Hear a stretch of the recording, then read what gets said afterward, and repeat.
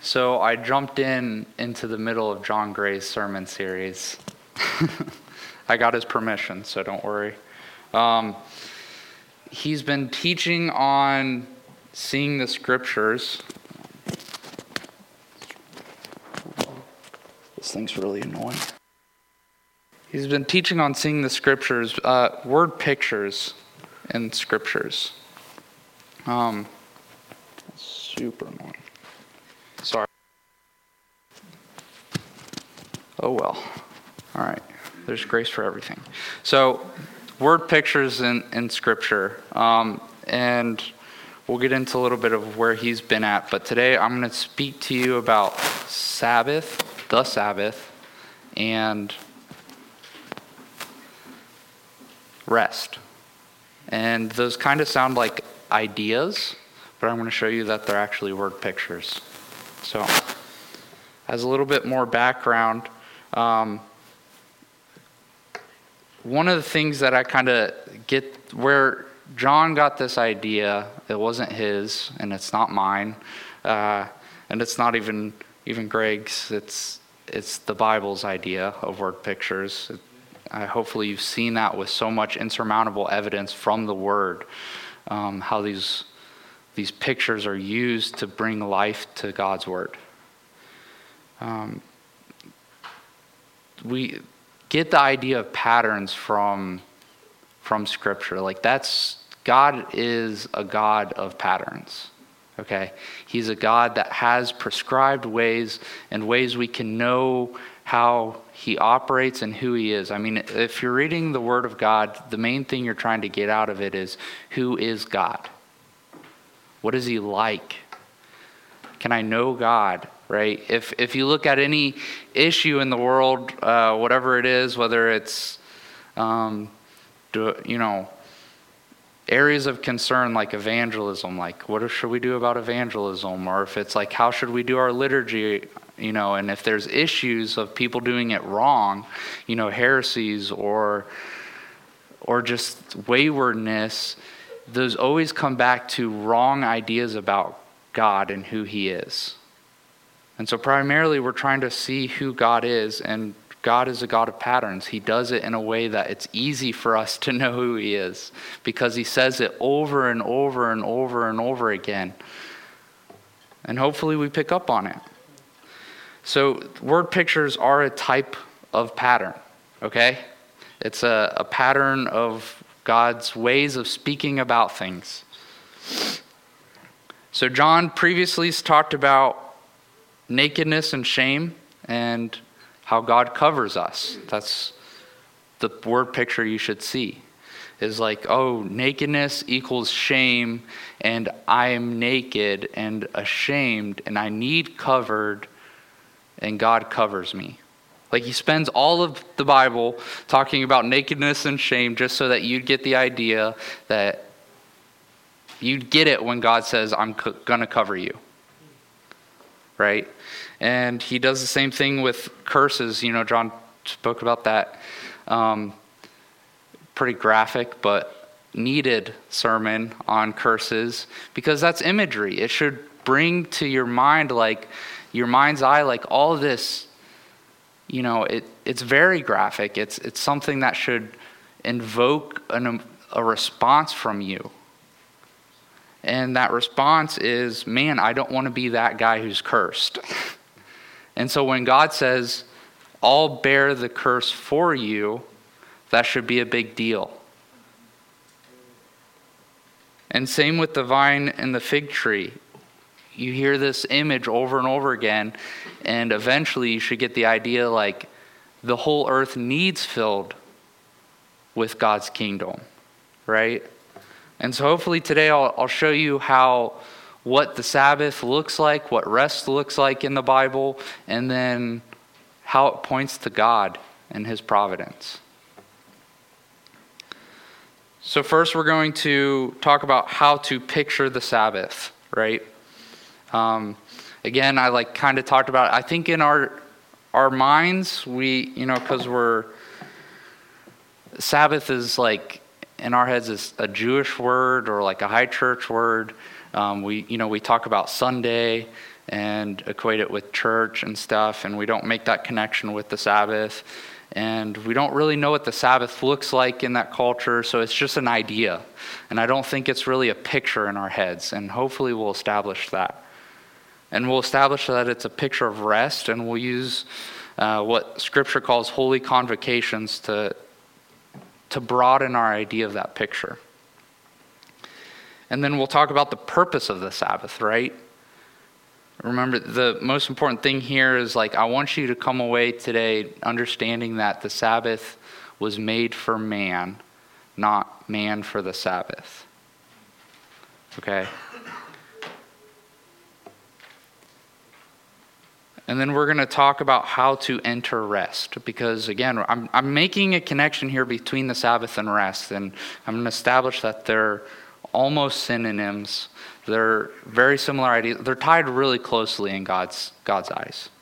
You should get similar pictures in your head when you talk about Sabbath and rest.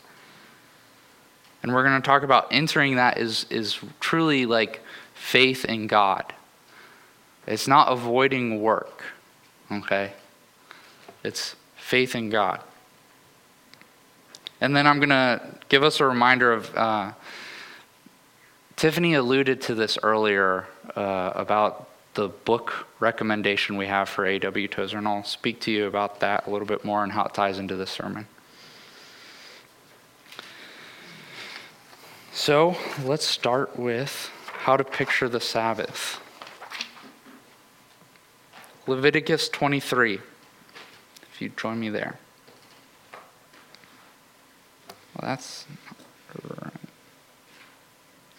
That is not Leviticus 23. Is there a Bible up here? You guys know Leviticus 23 offhand, right?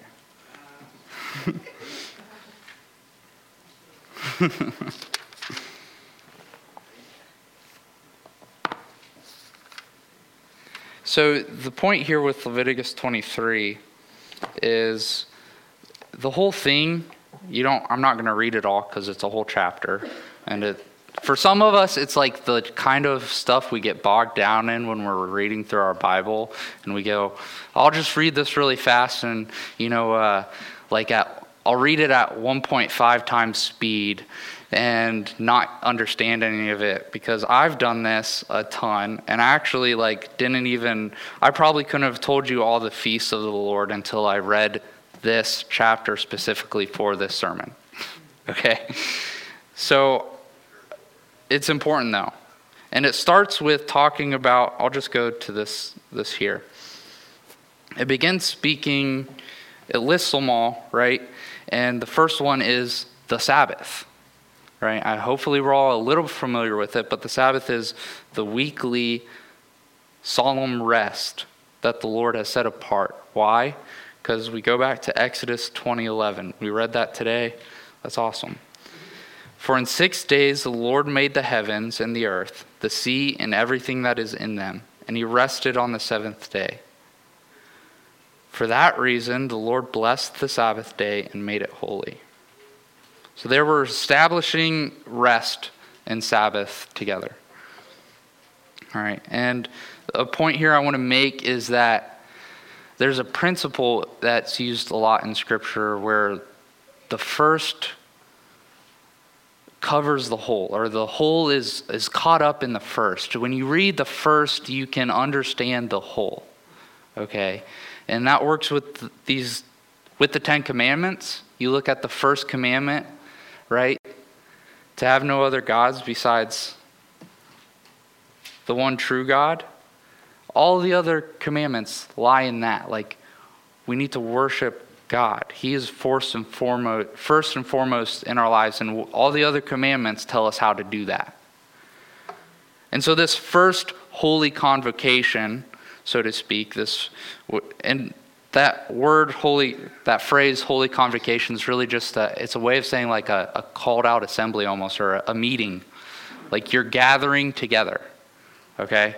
So coming to church on Sunday is a holy convocation. It's the purpose of a convocation is coming together and for holy purposes, for God's purposes. So it's the first one listed, and it's the weekly one. It's the one that the Lord's saying all these other ones are like this one. Okay, that's what I want to get across. I'm establishing that all these other ones are like this one. That's why they're in the same chapter together, right? And there's a pattern we see when we look through these, or of like to get an idea of what they are like. So I want to explain what they were for and what they would look like. Pretty brief. You can do more research. There's books written about all of these days. So the first point is the Sabbath. It represents the whole. So when we read Exodus 20:11 and what God says about the Sabbath, we're thinking about all these other days. Then there's the Passover. And the Passover was significant. It was a remembering of the Israelites in Egypt when the angel of death swept through Egypt. And hopefully you're familiar with this. The Lord gave them instruction. He said, paint the doorposts with lamb's blood, and the angel of death won't come in. Because what was the angel of death coming to do? He was coming to take the life of every firstborn son.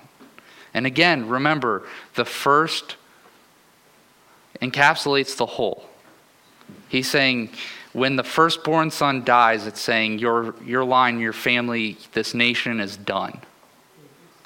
My judgment's on all of you, not just the firstborn who dies. My judgment's on all of you. And so God gave them this providential instruction and says, I'm going to save you from your oppressors. I'm going to save your entire nation by saving your firstborn sons. Not just the firstborn sons of the people, but like the firstborn animals died, like the firstborn of everything died. And God's like, I'm going to save you. And so they remember that with this feast, this Passover, this holy convocation. They remember God's providence for them. So then we go on to the feast of first fruits. Again, the first fruits encapsulate the whole. What they're saying when they come, it's a feast of trust. They're saying, we trust you, God, by coming and taking the first fruits and sacrificing it to the Lord, lifting it up to the Lord. And they're saying, we trust that you'll bring the rest of the harvest to us. We trust that here's our firstborn son. We trust that you'll watch over our nation. That was a common thing in, I think it was I forget who exactly, but like Samuel's a similar example of this. Samuel was, his mother cried out to the Lord for him, firstborn son. And finally the Lord answers her prayers and she has a son. And what does she do with her firstborn son? She gives him up to the Lord. She's trusting the Lord that the Lord will watch after her family. So what do we do with our first fruits?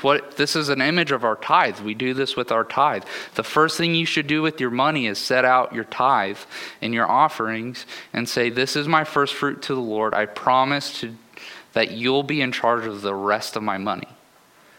And so it's an act of trust in the Lord, a feast.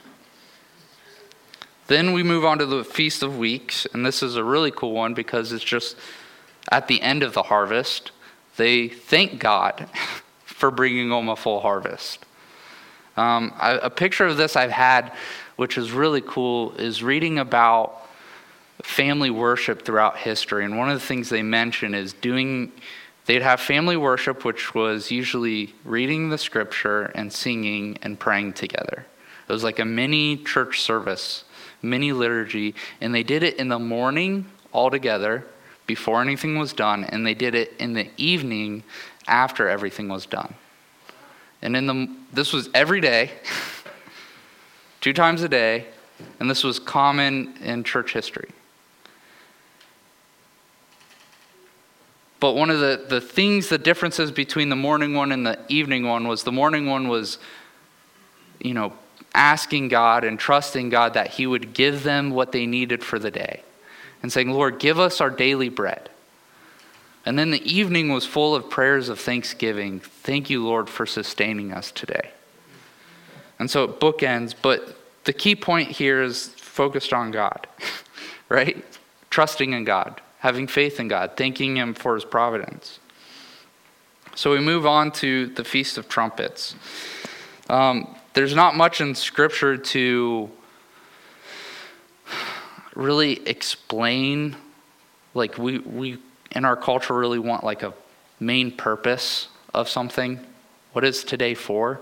It explains what the day is like, and that's pretty much it. There's some assumptions that because of the trumpet aspect to it, that it's connected with another significant moment that was tied in with trumpets, and you can all probably guess might be Jericho. I don't know. No one knows. But Jewish tradition marks their new year by this day. So it's a very big day. It's like it's a Sabbath once a year with a lot of trumpets in celebration because it's a new year, right?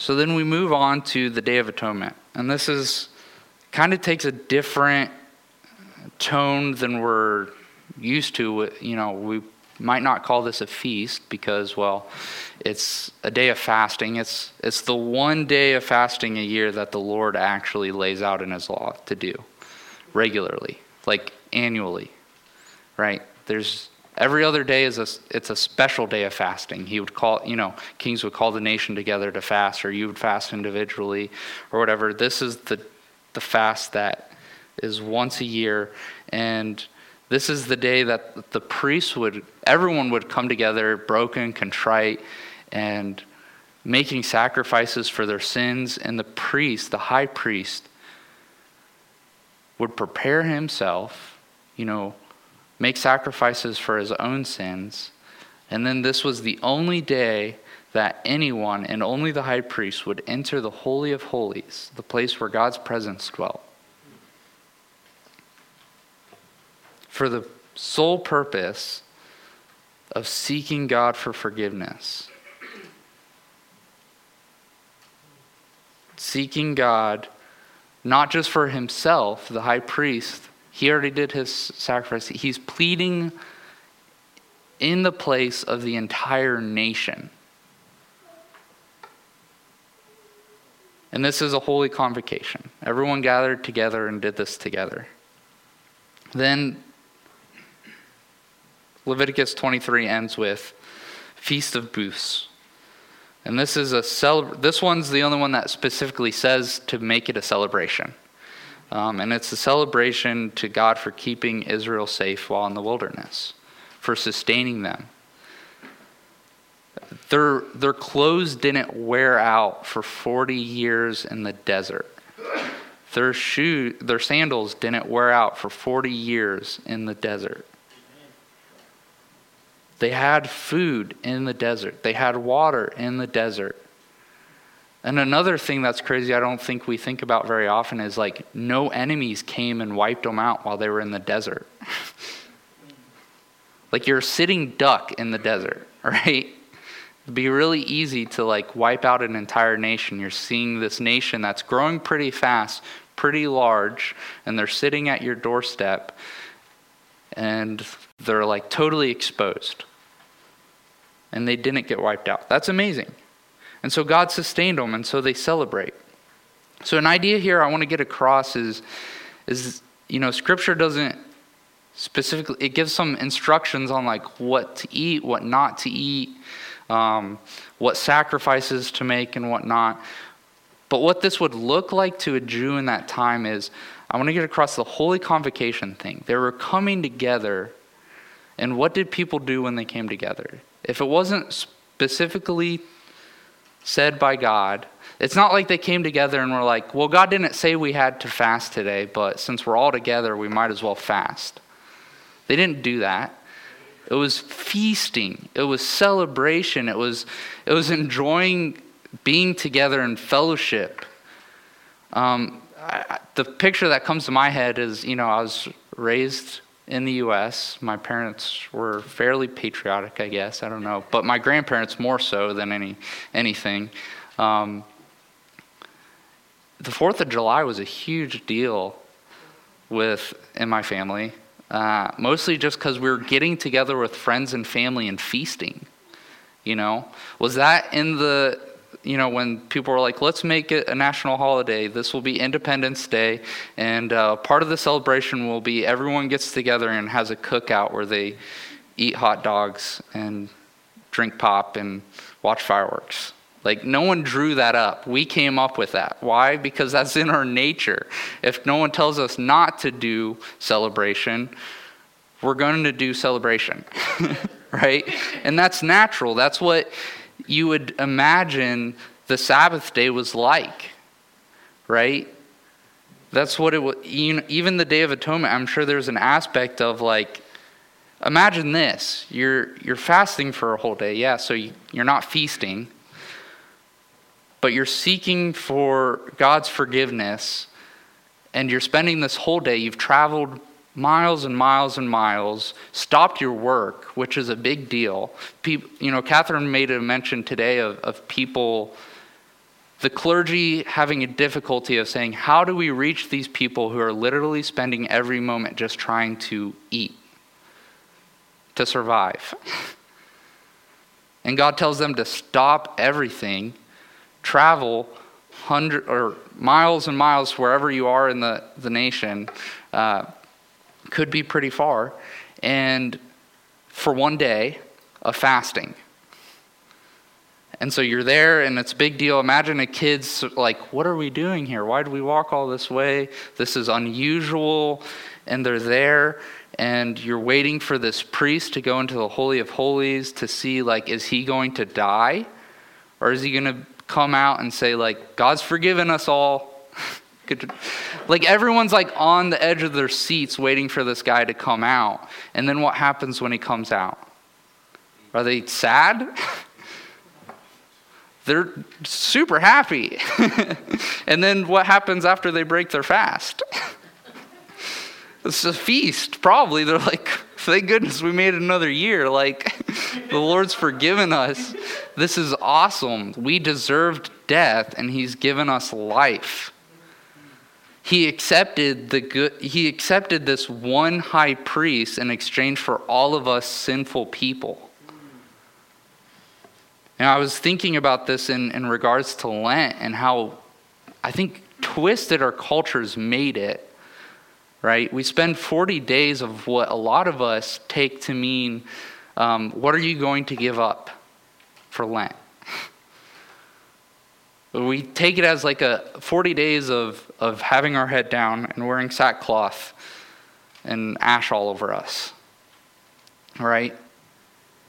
I think more so, Lent should look, and I know people who've celebrated this in the right tone. And it's done. People know what Lent can be like if they know the history of it. But us as ignorant Americans who don't study anything, don't do this. But I think it's much more similar to Advent than anything else. It's a looking forward to Easter. There should be like in the same breath, you should say, oh Lord, I'm so sorry for my sin. I'm broken and contrite. And in the same breath, you should say, thank you, God, for sparing me. And so it's a celebration. Lent should be a celebration. It should be, or a building anticipation of a big celebration on Easter, where we gather together as a holy convocation and celebrate Christ's resurrection. So a cool picture of this, to get the idea, again, we're trying to build a picture here of like a feast, a celebration of a thanking God. You're focused on God, and what does that do for you? It causes celebration. It causes unification. And a good picture of this is Nehemiah 8, 9 through 10. This takes place during the Feast of Booths, okay? And this is a restoration. I don't know if you're familiar with Nehemiah. It's a really, really significant book for me. I really enjoy it. It's wonderful. It's the return of the Israelites to Jerusalem is what Nehemiah is all about. They're coming back and trying to restore or rebuild these ancient ruins. And so they come back, and I think this is a somewhat proper response, and a response a lot of us have when we think about our sin and we hear God's word and we think about his law. This is how they responded. Then Nehemiah, again, this is right after Nehemiah, they found God's word that had been lost to them. It's so cool. Like, they found God's word, and some people were hearing this for the first time.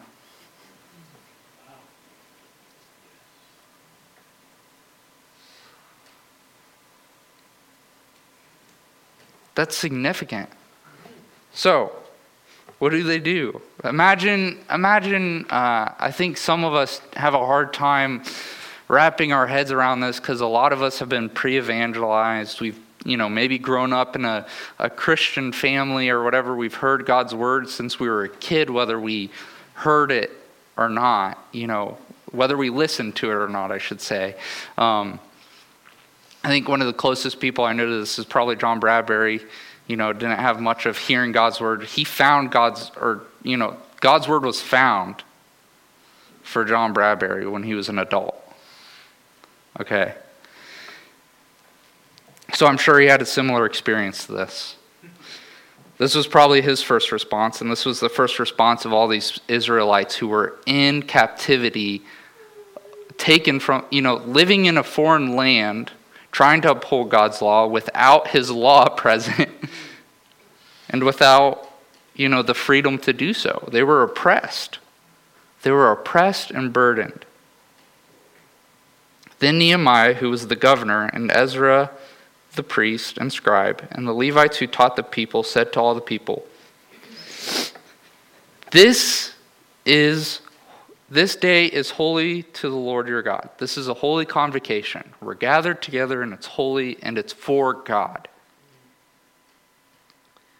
Do not mourn or weep. For all the people were weeping when they heard the words of the law. Makes sense. I frequently do this, right? I think about God's law, and I think about who I am and how often I break it, and it makes me weep. And it should. That's a good response. But it should be in the same breath where we have this next response. Then he said to them, Go, eat the festival foods, drink the sweet drinks, and send portions to him who has nothing prepared. For this day is holy to our Lord. Do not be grieved, for the joy of the Lord is your refuge. Amen. From that sorrow, from that mourning, from your sin, from the breaking of the law, the Lord is your refuge. So the Levites silenced all the people, saying, Be still, for the day is holy. Do not be grieved. So this is the picture. Nehemiah got it. He got what the picture was. It actually goes on. It says, Then all the people, if you were wondering whether they listened to him or not, it says, Then all the people went away to eat, drink, to send portions, and to celebrate a great feast, because they understood the words which had been made known to them. This is beautiful. Go home and read Nehemiah tonight. All of it. You can read it in one day. It's great. This is the picture of what these celebrations were like. This is what Nehemiah understood what a holy convocation was.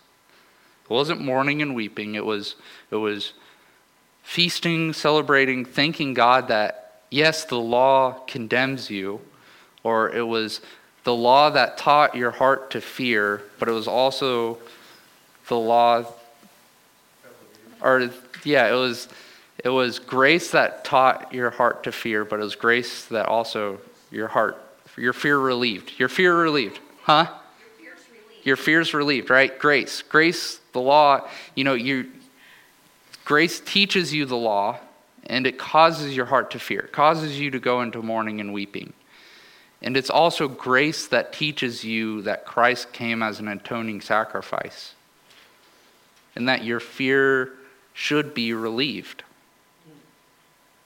So in the same breath of, "Oh Lord, I'm unworthy," it should be, "Thank you, Lord, for sparing me." I could have had the temptation when I started dating Christiana to think, "Man, she's out of my league. I don't deserve her. Woe is me." Right? I could have responded by trying to work harder to be someone that was worthy of her. I could have tried, I could have just been head down, depressed all the time because I just know she's going to break up with me at some point. No, it was in the same breath where I was like, "She's out of my league. Thank you, God." So, the purpose of the Sabbath. We have a picture of it, hopefully, and a picture of rest. This is what rest looks like. Gathering together. There are times where rest is fasting, but it's together. It's focusing on the Lord. It's a holy day set apart for the Lord. So we rest. The purpose of the Sabbath. Mark 27, I alluded to this. Jesus said to them, "The Sabbath was made for man and not man for the Sabbath." That's pretty straightforward. Think about that, ponder on it, memorize it. So I was going to read all of Isaiah 58, but we're not, because there's not enough time. You should read this. It's a great chapter. If you want to understand fasting and the benefits of fasting, read Isaiah 58. How to fast. And this is big in this season that we're going into of seeking the Lord together. You got to read Isaiah 58. You have to read Isaiah 58. It'll help you. It will help generations after you if you read Isaiah 58. So there's certain promises the Lord makes, and in my list, there's a million different lists, and this is the list that I think is something I can make arguments for all of these points of the blessings from fasting. But one of the first things that this says about fasting is don't hang your head low. Don't make people know that you're fasting. Don't let people know that you're fasting. Go out, be happy, be joyful, and serve people. And don't be a grumpy Gus.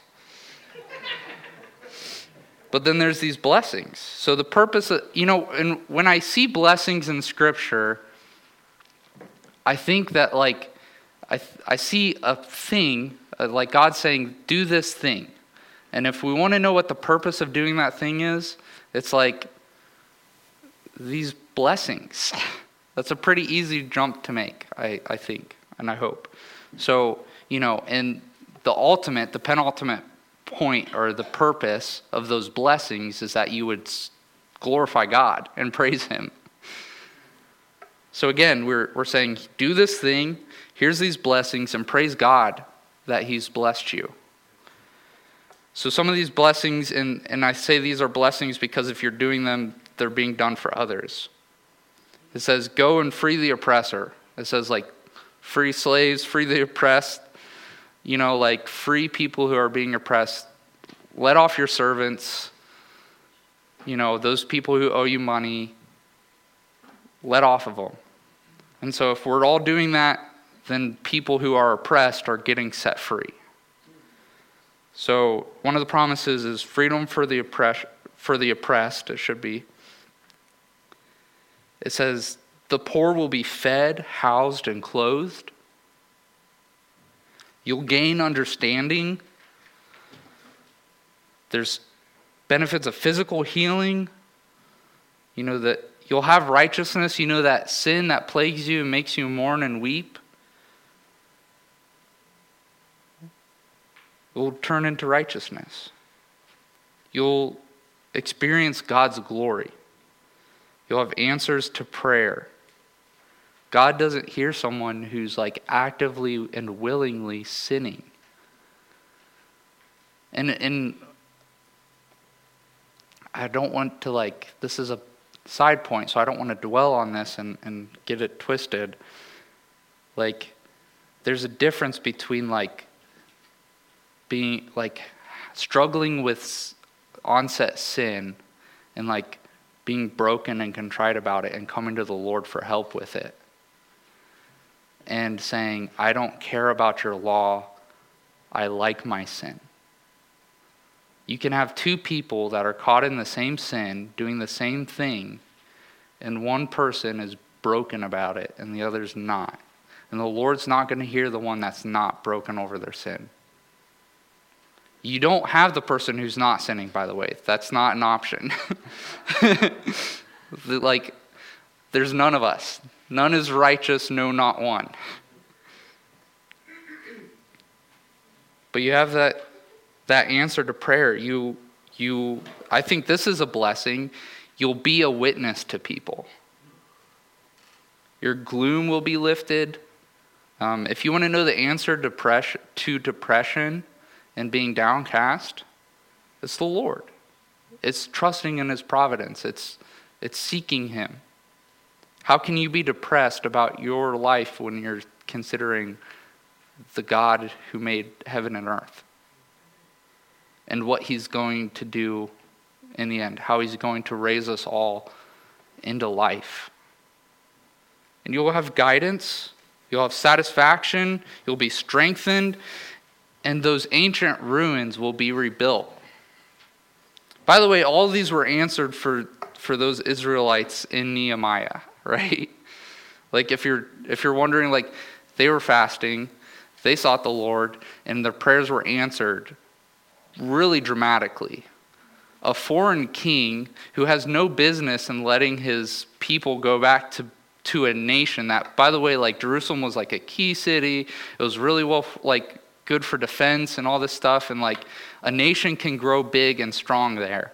And he's like, go back, grow big and strong. I'm not worried.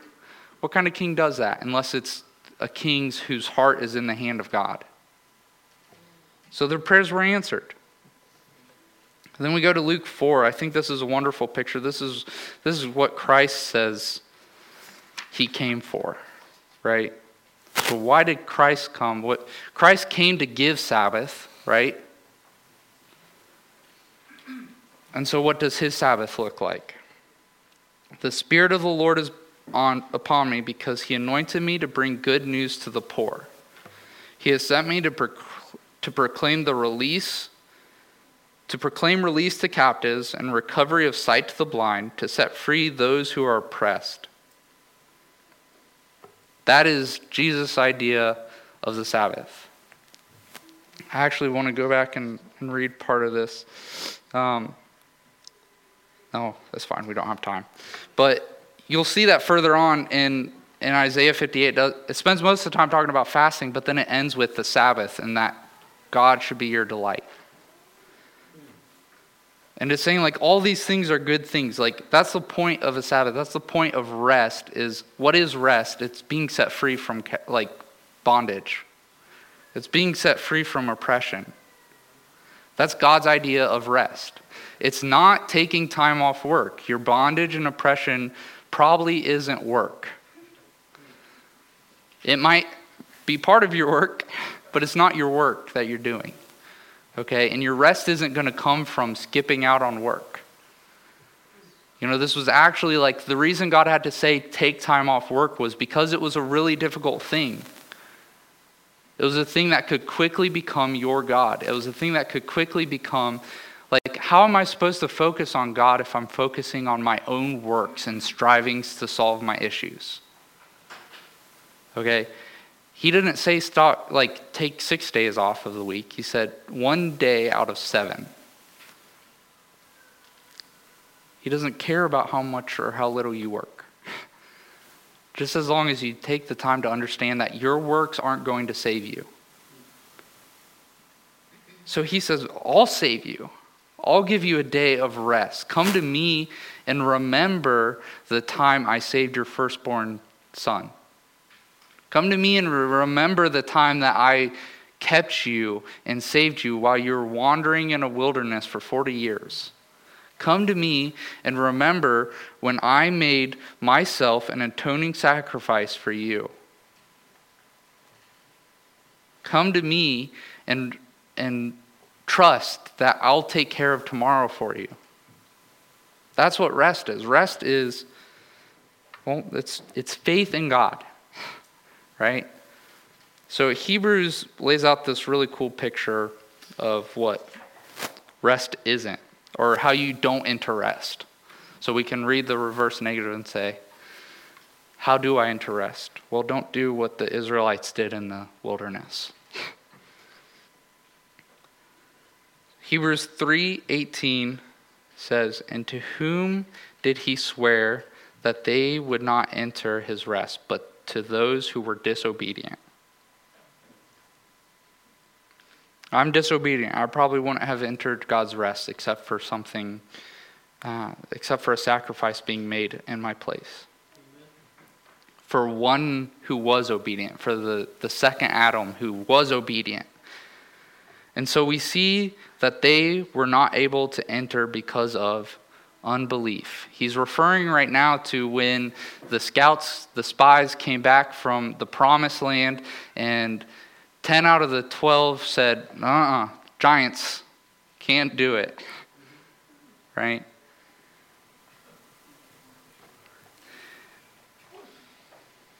But the Israelites should have been like, well, our God caused water to turn into blood, and he protected our firstborn children, and he brought us out of one of the greatest nations of the time's captivity and set us free from the oppressor.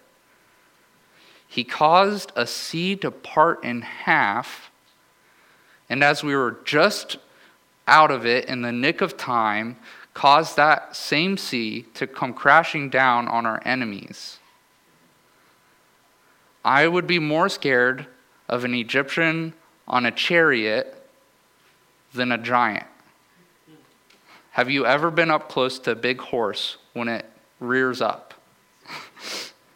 Have you ever had someone drive by you with a wheel with spikes sticking out of it, or with a spear pointed at you?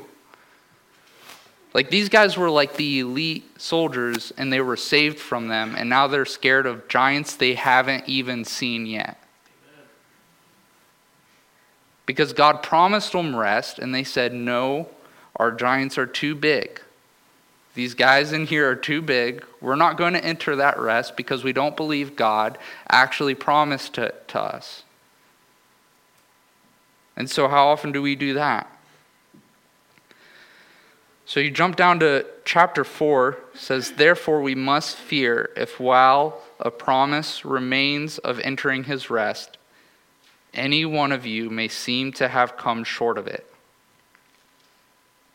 For indeed we have had good news preached to us, good news of being set free from the captor, from sight being given to you, just as they also did, but the word they heard did not benefit them because they were not united with those who listened with faith. Consequently, there remains a Sabbath rest for the people of God. For the one who has entered his rest has himself also rested from his works, as God did from his. Therefore, let's make every effort to enter that rest, so that no one will fall by following the same example of disobedience. We jump down to Matthew 11. I was supposed to be keeping up with that. Sorry, guys. I had those all on the page, and I didn't keep up with them. So, Matthew 11:28. Come to me, all who are weary and burdened, and I will give you rest. Take my yoke upon you and learn from me, for I am gentle and humble in heart, and you will find rest for your souls. For my yoke is comfortable and my burden is light. a sermon I was listening to, they made the point where it's an assumed thing, if you read this correctly, that the person already has a yoke or a burden on them. Again, there's this image of being freed from your burden or your oppression. How? By taking on God's burden. Right? It's not taking off all your burdens and walking around without a yoke, getting no work done. It's real rest comes from being concerned about God and His ways. So if you're in ministry and you're burdened and tired and weary and the phrase we use all the time as millennials and such is burnout, why are you burnt out? Should be doing all the work. He's the one carrying the heavy part of the yoke. If you're doing all the work, you're doing it wrong. That's why it's heavy. That's why you're burnt out. So if you want rest, trust in the Lord.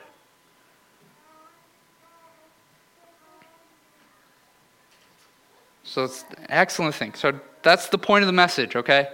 Rest comes from trusting in the Lord and trusting in Him to do the work and joining Him in that. That's how you get rest. That's what the Sabbath looks like. So there's another misconception in our culture is the Lord's Day, there should be an article that was in your outline about the Lord's Day. Okay? That's a great article. Read it. Greg and Deanna wrote it. Excellent article. There's a misconception in our culture that the Lord's Day is like a day to do nothing. I'm going to rest. I'm going to take naps. I'm not going to do any ministry work. I'm not going to go out to eat with people because being with people makes me tired. If you're one of those people, that's this guy. I'm not a social butterfly that gains energy from being around people. I have a social, energy meter, and once I hit it, it's like it's a sacrifice to be with you. Sorry. But it's one I'm happy to make, and I get lots of benefits from it. Lots of blessings from that sacrifice. But it's not about not doing work. Sunday's not about having time off work so that you can take a nap. That's not how you find your rest. A lot of us here do a lot of things on Sundays, and it can seem like work. And in a way, it is work. But it should be work that's focused on the Lord. And it should be work that we're doing because we're burdened by the Lord to do it. And if we look at it that way, we won't be burnt out. We won't be oppressed. And we'll have a light yoke, a comfortable yoke. It's wonderful. Great stuff. So this last point here is Tiffany alluded to, is one of the things we had a few months ago was a small, tiny little, Dixie cup worth of seeking God and His anointing on us, right? And we're in a season now that a lot of the leadership has come together and been hey, let's do this more. Let's seek the Lord more. This is God's laying it on our hearts as a church to seek Him in this season. And that's been confirmed by lots of people, not even just people on the leadership team. Lots of people come together let's seek the Lord diligently in this season. We're between the season of Lent and Pentecost. Now, an interesting point here is Pentecost is the same day as the Feast of Weeks, I think it is. It's the end of the Feast of Weeks, right? So what you got here is you've got Passover, right? Which we're talking about Lent, Easter, and then you've got Pentecost, the Feast of Weeks. And here's the harvest, right? And the Lord came as a first fruit of that harvest. And He sent His Holy Spirit on Pentecost so that we could glean the last of it. And we're in that season right now as a church where we need to to glean some of this harvest that's waiting for us. How are we going to do that? Well, one way is to be filled with the Holy Spirit. There's an excellent booklet. I call it a booklet. It's like, I don't know how many pages this book is, but it's a wonderful book. Especially if you're not just looking for instruction on like being baptized in the Holy Spirit, but like if you've been filled with the Holy Spirit, baptized in the Holy Spirit, this is wonderful to like, how do I remain in a spirit or remain in God's presence? How can I be filled and filled and filled and refilled and refilled and refilled with God's Spirit? That's important.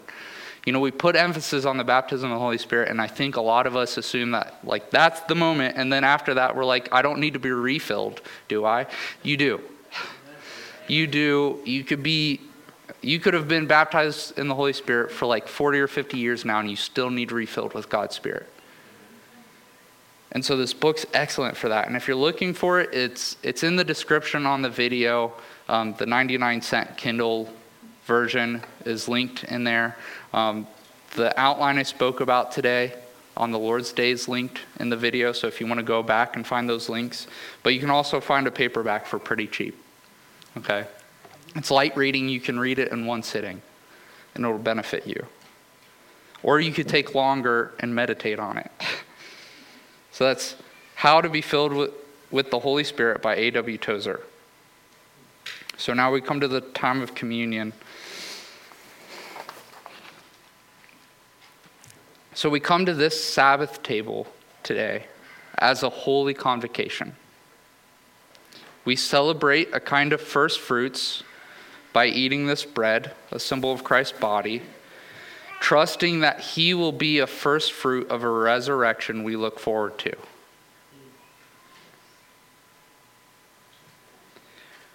We celebrate a kind of a day of atonement by drinking this wine, a symbol of Christ's blood, thanking God for providing the sacrifice needed to free us from the burden of sin and death.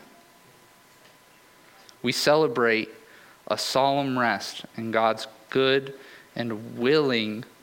It's good, and he's willfully is providential for us and in our lives. And we come to this table unified by the faith in those things. So let's come to the table.